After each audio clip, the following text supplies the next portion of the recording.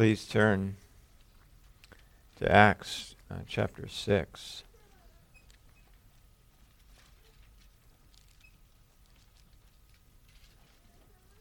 That was a beautiful psalm.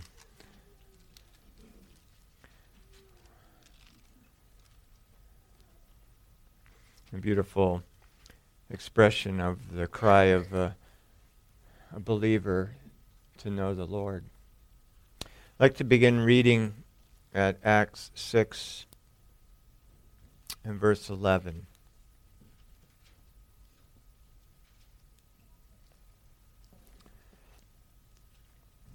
Then they secretly induced men to say, "We have heard him speak blasphemous words against Moses and God." And they stirred up the people, the elders and the scribes, and they came upon him, seized him, and brought him to the council. They also set up false witnesses who said, "This man does not cease to speak blasphemous words against this holy place and the law. For we have heard him say that this Jesus of Nazareth will destroy this place and change the customs which Moses delivered to us." And all who sat in the council, looking steadfastly at him, saw his face as the face of an angel. And then the high priest said, "Are these things so?" May the Lord shine his face upon us, his servants, and teach us his statutes. I should have introduced this passage by explaining this is Stephen as he's standing before the council, and we began reading as he had been brought before them and been charged. And we will look at his defense this morning, Lord willing. Let us pray. Father in heaven, we thank you for your Spirit that leads us and teaches us. And we thank you for your word and that you have given to us as an example, these history as an example. These things that were written before for our instruction. Lord, may we be instructed this morning out of them. And may your Holy Spirit work upon us mightily as we hear your word. And may you sanctify my sinful lips for this task. In Jesus' name, amen.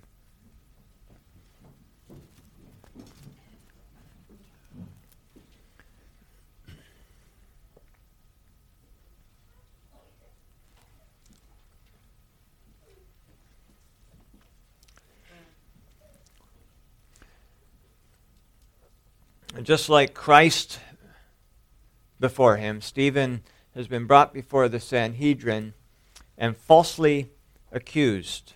False witnesses were gathered together to accuse him, and there were 4 accusations that they brought against him. The first was that he spoke blasphemous words against Moses and God. Blasphemous words.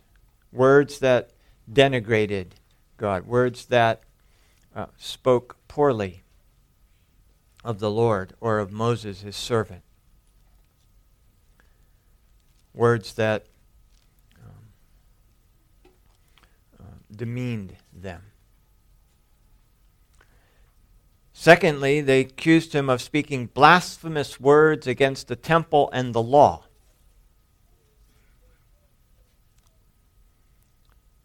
Thirdly, they accused him of saying that Jesus would destroy the temple. And lastly, they accused him of saying that Jesus would change the customs which Moses had delivered to them. They said he spoke blasphemous words because he said that Jesus would destroy the temple and change the customs which Moses had delivered. See, the first 2 are their interpretation of what he said. The last 2 things are things that he actually said. See, blasphemy is it depends on one's perspective.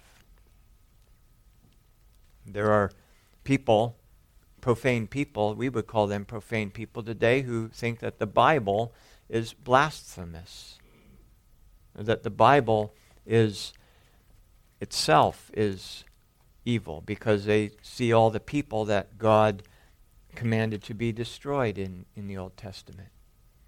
And so they think that is genocide, and that God is not a good God. And that's we would say that's blasphemy. And it is.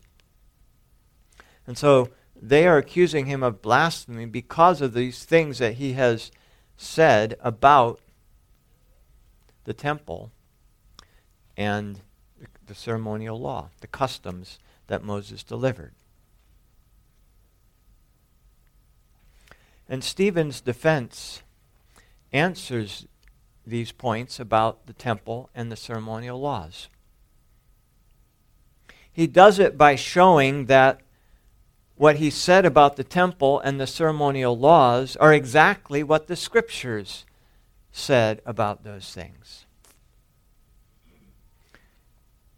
And if he's saying about the temple and the ceremonial law what the Scriptures themselves are saying, then he, of course, can't be blaspheming. And he uses the Pentateuch to do this, because both the Sadducees and the Pharisees accepted it as the Scriptures. See, the Sadducees only accepted the Pentateuch, and they rejected everything else, including the oral traditions, which were later written down and became what we call today the Talmud, a satanic document. This was what Jesus was always correcting when he said, "You've heard it was said. You've heard it's been said." He's correcting the oral tradition. Well, the Sadducees didn't accept that, but they didn't accept the rest of the Old Testament either. They only accept the Pentateuch. And so Stephen limits himself to the Pentateuch to make his case. And and he can do that because, you see, the Scripture, all of the doctrines of the Scripture are contained within the Pentateuch in seed form. In fact, I think it's Ken Ham that's pointed out that Genesis 1 to 11, can answer pretty much any question of the day, that all of these doctrines come out of there. And so all of the gospel, the truth of the Scriptures in seed form, is contained in the Pentateuch. We say that about the Old Testament too, that all of the doctrines of the New Testament are hidden and concealed in the Old Testament, and that they are more fully explained and revealed in the New Testament, but they're not new. They're not new. And so Stephen can do this. He can answer all these charges right from the Pentateuch. Sadducees also denied the resurrection and the existence of angels, and Stephen's defense deals with those points as well. He's like Paul, he's dividing the Sanhedrin a bit.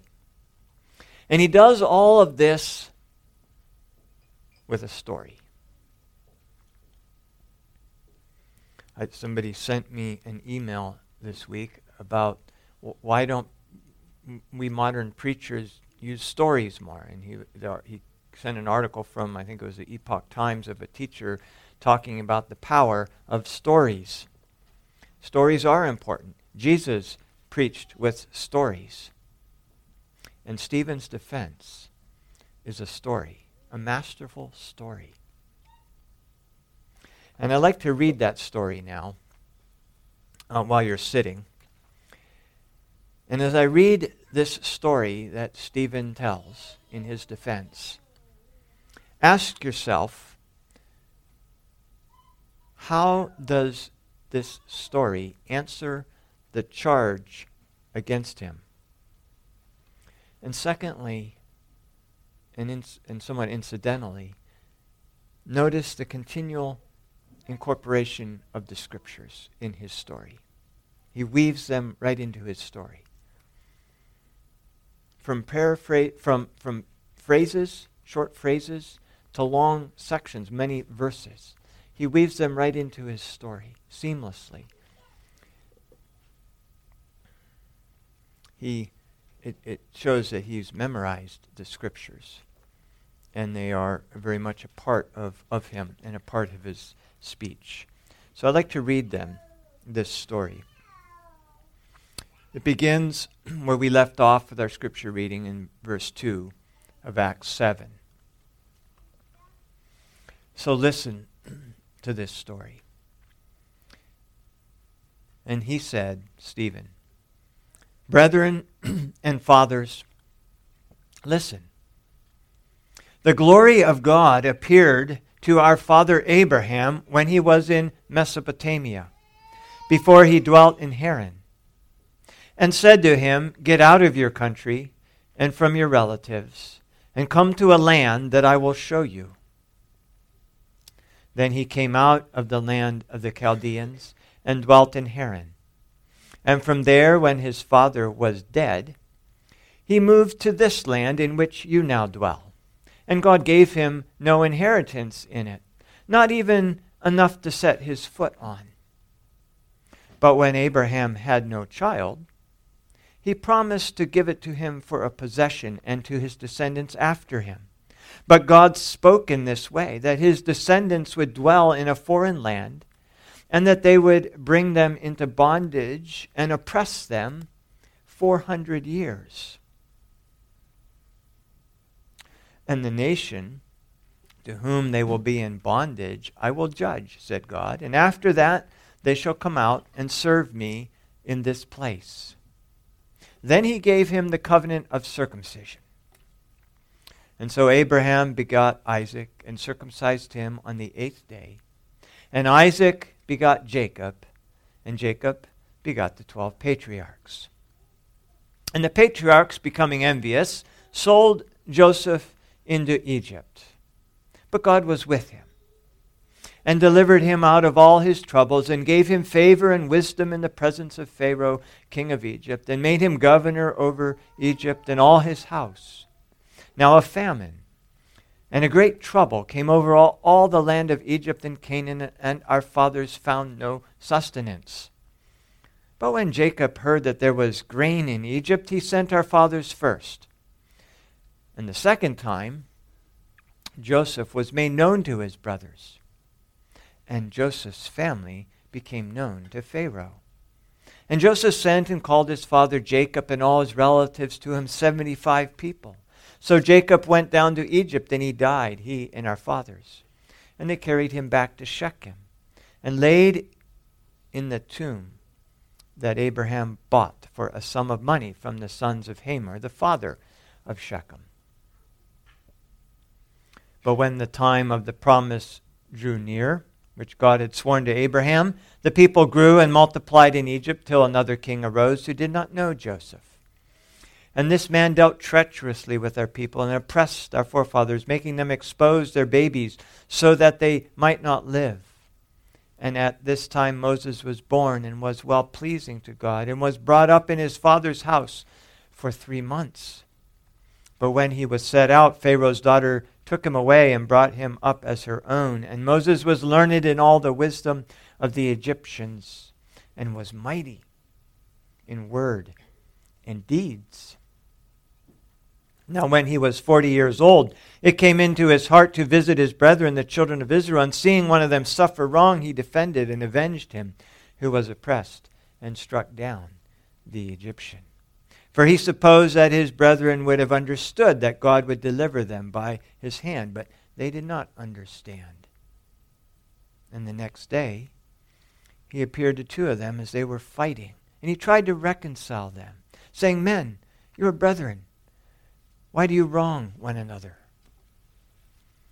But he who did his neighbor wrong pushed him away, saying, "Who made you a ruler and a judge over us? Do you want to kill me as you did the Egyptian yesterday?" Then at this saying Moses fled and became a dweller in the land of Midian, where he had 2 sons. And when 40 years had passed, an angel of the Lord appeared to him in a flame of fire in a bush in the wilderness of Mount Sinai. And when Moses saw it, he marveled at the sight. And as he drew near to observe, the voice of the Lord came to him, saying, I am the God of your fathers, the God of Abraham, the God of Isaac, and the God of Jacob. And Moses trembled and dared not look. Then the Lord said to him, Take off your sandals off your feet, for the place where you stand is holy ground. I have surely seen the oppression of my people who are in Egypt. I have heard their groaning and have come down to deliver them. And now I will send you to Egypt. This Moses, whom they rejected, saying, Who made you a ruler and a judge, is the one God sent to be a ruler and a deliverer by the hand of the angel who appeared to him in the bush. And he brought him out after he had shown wonders and signs in the land of Egypt, and in the Red Sea, and in the wilderness 40 years. This is that Moses who said to the children of Israel, The Lord your God will raise up for you a prophet like me from your brethren. Him you shall hear. This is he who was in the congregation in the wilderness, with the angel who spoke to him on Mount Sinai, and with our fathers, the one who received the living oracles to give to us, whom our fathers would not obey, but rejected.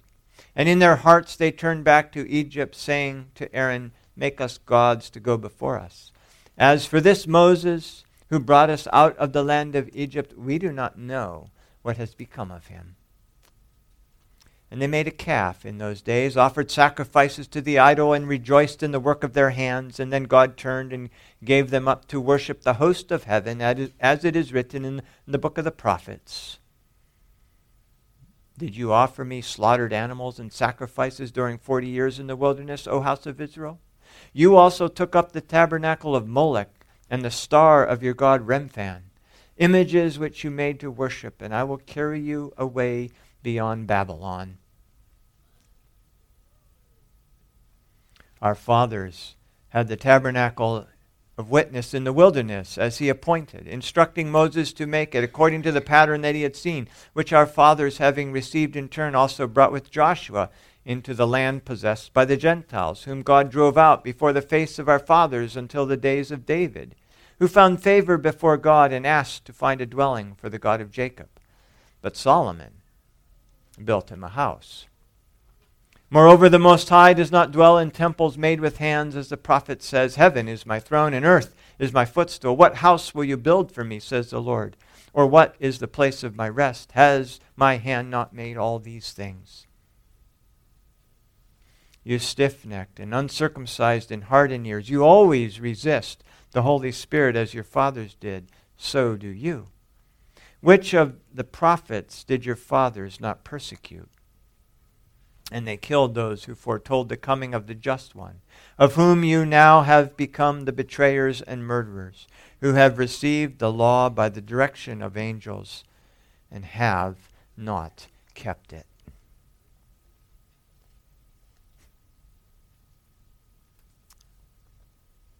That was Stephen's answer.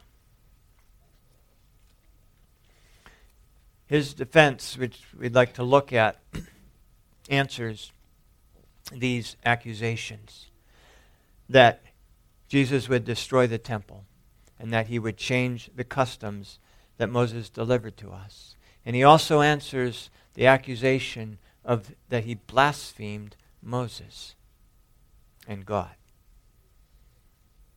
But his defense, you notice, begins with the power of the Holy Spirit.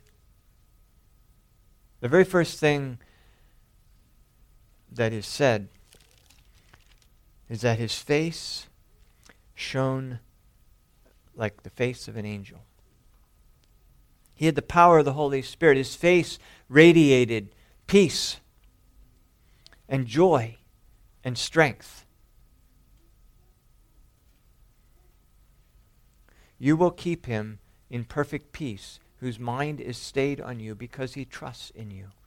Here he was in danger of his life, in front of the Sanhedrin, where not but a few months earlier Jesus had been condemned and crucified. And his face is radiating joy and peace and strength, and not fear, and not confusion, and not bewildered. He's not stunned. He's not timid. He's not confused. He's powerful. This is exactly what Jesus had told them in Mark 13. But when they arrest you and deliver you up, do not worry beforehand or premeditate what you will speak, but whatever is given you in that hour, speak that. For it is not you who speak, but the Holy Spirit. He was filled with the Holy Spirit, full of faith and power. And in several places, did you notice how many times he alludes to the Scriptures, quoting them at some times extensively, meaning that there are many passages in the Bible that he's committed to memory. He's filled with the Spirit, and he's filled with the Word of God, because the Spirit testifies to what Christ says. You see, that's what Peter tells us about apologetics, that it begins with ourselves. The defense of the faith has to begin with us. The classic verse on apologetics in the New Testament, but sanctify the Lord God in your heart, and always be ready to give a defense to everyone who asks you a reason for the hope that is within you, with meekness and fear. We can't expect to draw people to something that we have no experience in, to something that we don't know ourselves. We can't expect there to be any power in a message that we have not experienced ourselves. That's why advertisers always get users to advertise their products. It's far more powerful than some spokesman who doesn't know about it. Well, the same is true with the gospel. We can't be witnesses to the gospel and the power of it if it's not sanctified us. If our life isn't a billboard, a message, communicating, expressing the power of the gospel in our life. Note that he also, under the power of the Holy Spirit, respects the authority of the civil magistrate. These are wicked rulers. These are the people that crucified the Lord of glory, and he does confront them for their sin. He's not afraid of them. He doesn't cower before them. This isn't false praise, flattering them because they're over him. No, but he does respect their authority. Brethren and fathers. Why does he call them brethren and fathers? Are they brothers in the Lord? Well, they were in the church. It was an apostate church that they were in the process of separating from. But he still recognizes them and respects their authority. Calls them brothers and fathers. He's not disrespectful to them. Regardless of how wicked they are, how unjust they are, he's not railing against them and calling them names and things. But he's respectful, as one who is led by the Holy Spirit should be.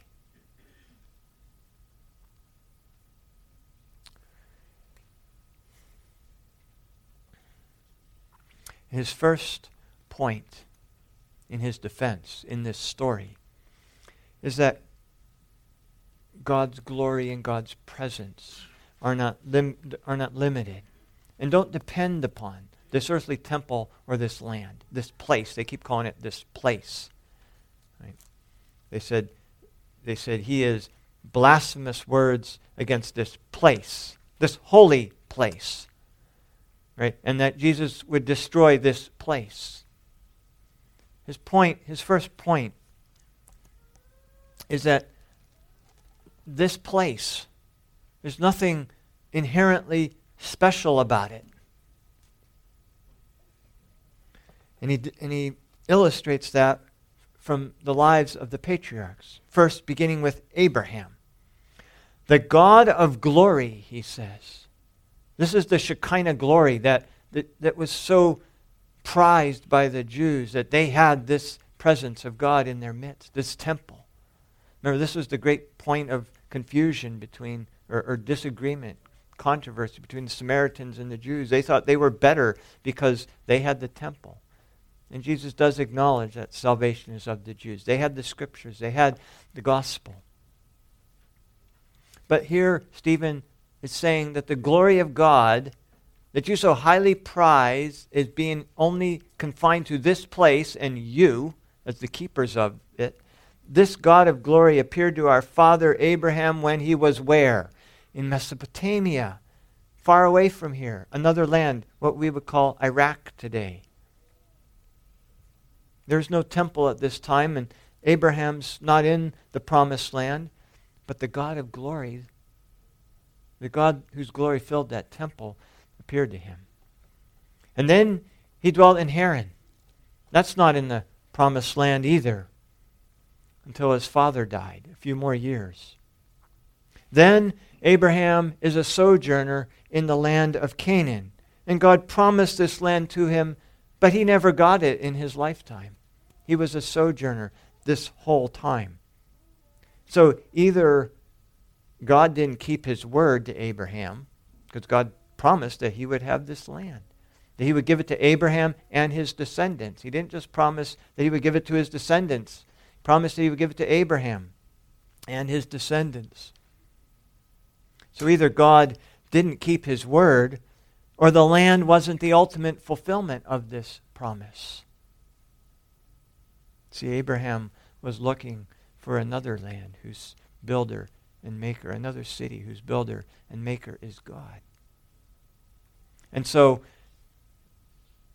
what Stephen doesn't fully explain, but what's explained in the New Testament, is that the earth is promised. You know, the fifth commandment, the promise is that it may go well with you in this land which the Lord your God is giving you. When Paul quotes that same commandment and says it's the first commandment with promise, he says it's the earth that God's giving us.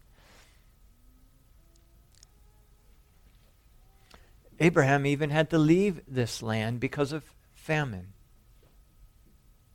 God gave him also the covenant of circumcision. But that wasn't until his 99th year, some 25 years after he saw the Lord of glory. God promised a son, but he had to wait 30 years for that. And then he was told that his descendants would be oppressed for 400 years in a foreign land.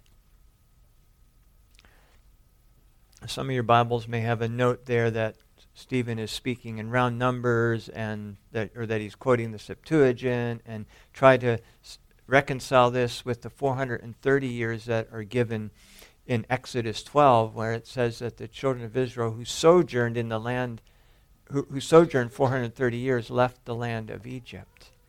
But I don't believe that Stephen is talking in round numbers.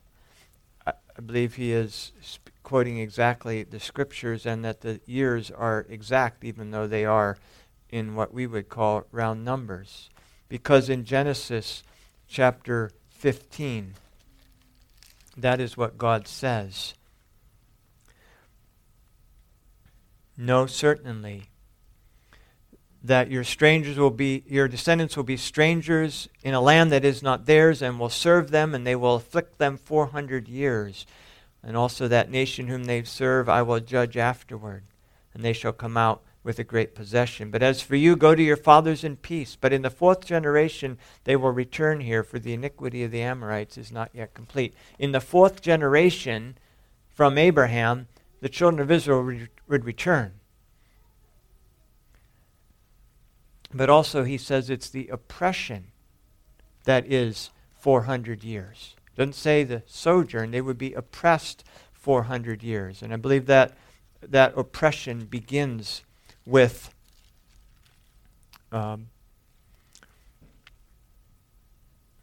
Ishmael. Remember who Ishmael is the son of? Hagar, the Egyptian. Hagar the Egyptian. So Galatians says, Paul says in Galatians, but he who was born according to the flesh persecuted him who was born according to the Spirit. But now we, brethren, as Isaac was, are children of promise. But he who was born according to the flesh then persecuted him who was born according to the Spirit. Even so now. Nevertheless, what does the Scripture say? Cast out the bondwoman and her son, for the son of the bondwoman shall not be heir with the son of the free woman. So that oppression, remember, that began at the weaning of Isaac. Isaac was born when Abraham was 100. And his weaning 5 years later would be, and that's 25 years after he was made the promise, because God appeared to him when he was 75. So 100, Isaac is born, and 5 years later at the weaning, that would be 30 years. And that's the difference between the 430 and the 400. Isaac was a sojourner the children of Israel were a sojourner for 430 years. From the time that Abraham entered the promised land until they exited the land of Egypt. That's the 430 years. The oppression began, is 30 years less. It began with Ishmael. And so that's what his reference here, Stephen's reference here, to 400 years. It's 400 years. The children of Israel were 215 years in Egypt. You see, in this story, in this account, Stephen is rebutting the Sadducean rejection of the resurrection. Because it says by faith, Hebrews says that by faith Abraham dwelt in the land of promise as in a foreign country. He was a sojourner, dwelling in tents with Isaac and Jacob, and heirs with them of the same promise. Promise he didn't see in his lifetime physically. For he waited for the city which has foundations, whose builder and maker is God. Abraham received what he was promised, but he didn't receive it here in this life. And so the implication of what Stephen is saying is that life must not end when the soul departs the body. Okay, then Stephen moves to Joseph in his story. Under Jacob, God moves Israel to Egypt, away from the promised land. And Joseph prospers in Egypt. God is with him in a foreign land, far away from this place. And God raises him to a place of great power. And again, it wasn't in the land. God ordains this. And God intends this for good, as Joseph says. This wasn't some aberration. This was what God ordained. And he ordains it for good to save Abraham's line from this famine. And so because of Joseph and the famine, the Israelites end up spending, as I said, 215 years out of the land. Jacob dies in Egypt, and his bones are carried back. Joseph dies in Egypt, and his bones have to wait for the Exodus to be carried back. Moses takes them back. See, all of Joseph's life, practically, is lived outside the land. And yet he is the focus of the story. This story of the gospel. So that's what this story is. It's the story of the gospel in the Old Testament. God's plan of redemption. His salvation. And then Stephen gets to Moses. And everything Moses does is outside this place. And he spends the most time on Moses, verses 17 to 43, because Moses he's accused of blaspheming Moses. And so he deals with both of these charges in dealing with Moses. Moses is raised by the Egyptians. He's learned in all the wisdom of the Egyptians. He's mighty in word and deed. Did you get that? Moses is mighty in word and in deed. He was a great warrior. He's probably raised as a warrior and a leader of men. He's probably led armies into battle. By the time he laid Israel out. Remember, he was 40 years old when he fled. He'd been an adult in Egypt for 20 years. He flees. Then God's glory appears to him in Saudi Arabia, the land of Midian. at Mount Horeb. Had nothing to do with the temple or the Holy Land. As God's glory then destroys Egypt and it protects the children of Israel, again, far away from the land. God's power delivers them through the Red Sea, through the Gulf of Aqaba, we would call it today, the Sea of Endings. All of this is happening outside of this place that they think is so holy. But Moses then deals with their second charge, that their fathers were the ones who repudiated Moses, not him. Their fathers were the ones who are blasphemers of Moses. Remember, he says, when he killed the Egyptian who was opposing a Hebrew, Moses thought that they would understand, that God had sent them to deliver him. And this was even before his burning bush and time in Midian. Moses knew he was a Hebrew, but here he was, mighty in word and deed. And when he sees an Egyptian beating up one of his fellow Hebrews, he uses all the skills that he would have had as a warrior, trained in all the wisdom of Egypt. And he killed him with his hands. He was mighty indeed. He was a mighty man. And what happened? It was the forefathers, these Israelites, who rejected Moses and said, "Who made you a ruler and a judge over us?" Because that was when he came out, you remember, the next day, and he saw two brothers, when he heard that thrown at him. But he who did his neighbor wrong pushed Moses away when he tried to reconcile them, saying, "Who made you a ruler and a judge? Do you want to kill me as you killed the Egyptian yesterday?" And Moses fled. Well, who had they rejected? Well, this Moses, who they rejected, saying, "Who made you a ruler and a judge?" He's the one that God sent to be a ruler and a judge by the hand of an angel who appeared to him in this bush. Right? And so Moses sees this bush. He marvels at the sight of a bush that's on fire that doesn't burn up. And he goes there, and then he hears, "Stop. Take off your shoes. You're standing on holy ground." And he trembles, and he dares not look. And then God says to him, "Surely I have seen the oppression of my people in Egypt. I have heard their groaning and have come to deliver them. And I'm sending you to Egypt to do it." And so Stephen says, God made this Moses a ruler and a judge. You're the ones who rejected him. And then they also rejected Moses after they crossed the Red Sea, saying, "We don't know who this guy is, and we don't know what's become of him. Make us an idol." And Stephen says, this is the one who was in the congregation in the wilderness with the angel who spoke to him on Mount Sinai. God is the one who spoke to Moses. And he gave him living oracles for us to keep, whom our fathers would not obey but rejected Moses, and made a golden calf instead, and bowed down to it and worshipped it, and said, Aaron said, "This is the God who delivered you out of Egypt." And then Stephen goes on to quote from Amos 5, how they have continued in their rejection of Moses with their persistent idol worship. And he quotes several verses from Amos 5 that we read.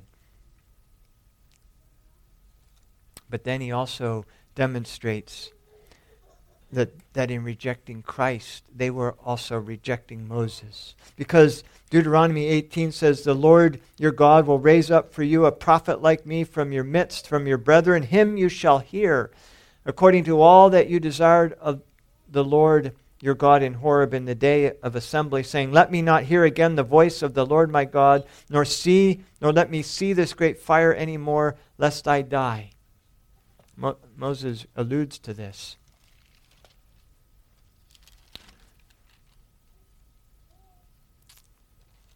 In verses 37 and following.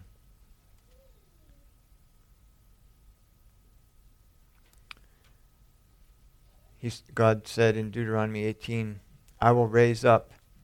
He said what they have spoken in not wanting, in trembling there at Mount Sinai. He said what they have spoken is good. I will raise up for them a prophet like you from among their brethren, and will put my words in his mouth, and he shall speak to them all that I command him. And it shall be that whoever will not hear my words, which he speaks in my name, I will require it of him. You see, Jesus is that prophet. And in Matthew, in the Transfiguration, while they were speaking, a bright cloud overshadows them, and suddenly a voice comes out of the cloud saying, "This is my beloved Son, in whom I am well pleased. Hear him." This is the prophet that God raised up from their brethren. And see, when they crucified the Lord of glory, they were the ones who were rejecting Moses. The second main point of Stephen's defense is that the earthly temple wasn't the final temple, and it wasn't indispensable. And he deals with that in verse 44 and following. It wasn't the only way of being in God's presence. It wasn't the only place to worship God, and they were really treating it like an idol. And he goes back to talk about the tabernacle in the wilderness. They didn't have this temple in the wilderness. They had an earthly tabernacle. And from the time of Abraham to the time of Moses, there were changes in the ceremonial law. And then Joshua took that into the land of the Gentiles. And then there were changes there. Remember the tabernacle of David that was there in Jerusalem, while the other tabernacle was in Shiloh. And there were changes to the ceremonial law there. And then Solomon built this house of God. And there were changes, again, attached to God's worship and the ceremonial law there, between this tabernacle, wilderness tabernacle, and Solomon's temple. And then there were changes yet again when they were in Babylon, and there was no temple that they could worship. And so his point is that they are making an idol. They're idol worshippers. They haven't ceased to worship idols from the time they made the golden calf. See how he just moves right in from this Amos passage about them continue to offering things to Molech, to this temple. And he says, the Most High doesn't dwell in temples made with hands. And then he goes to Isaiah 66. Heaven is my throne, earth is my footstool. What house will you build for me, says the Lord? Or what is the place of my rest? That's a glorious passage that he alludes to, because it speaks of the gospel going forward to all nations. Heaven is my throne, earth is my footstool. All these things my hand has made. All these things, says the Lord, exist.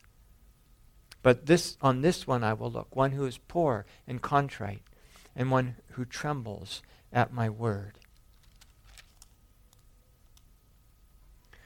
In that chapter, and you have to remember, this was a very, very well-known passage. And his mere allusion to it, I'm sure, brought to mind the ending of this passage, which reads, "For as the new heavens and the new earth, which I will make, shall remain before me, says the Lord, so shall your descendants and your name will remain. And it shall come to pass that from one new moon to another, and from one Sabbath to another, all flesh shall come to worship before me, says the Lord." The promise of the gospel going to all the Gentiles.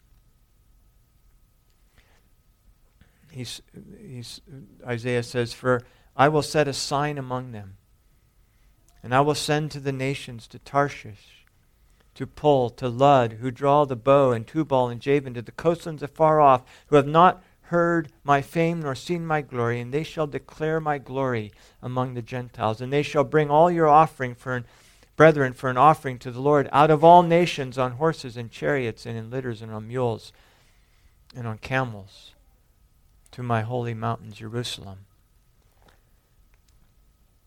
That's the gospel. That God would bring the Gentiles in and call them. And Stephen closes his defense by confronting them specifically for their sin. You stiff-necked and uncircumcised in heart and ears. You always resist the Holy Spirit, as your fathers did, so do you. But see, there is the hope of repentance, the hope of salvation in Christ.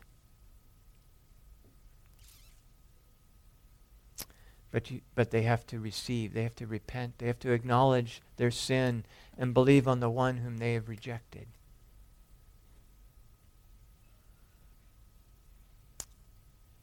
Which of the prophets did your fathers not persecute? They killed those who foretold the coming of the just one, of whom you have now become the betrayers and murderers, who have received the law by the direction of angels and have not kept it. He's calling them to repentance, to remember the universal gospel. This story that he told them is the story of the gospel. And he told it to them out of the Old Testament, that Christ was the prophet that was promised, who would come and speak to them, who would bring them the word of truth. But they had to receive him, to bow before him, and to acknowledge that he is Lord and Savior. May God give us the grace to do exactly that. Let's pray. Heavenly Father, we thank you that you are our Savior, that you are the Holy One of Israel, who has offered yourself as our sacrifice in our place, who has borne your wrath, your just and holy wrath. Lord, we ask for your Spirit to be at work in us, that we might not be stiff-necked and hard-hearted, but that we may come into agreement with you, with your word, and with its truth. For therein alone is life. Lord, we love you, and we thank you that you have shown to us this way of life. Help us to walk in it, not by trying, not by our own strength, but by your Spirit, by your grace. In Jesus' name, amen.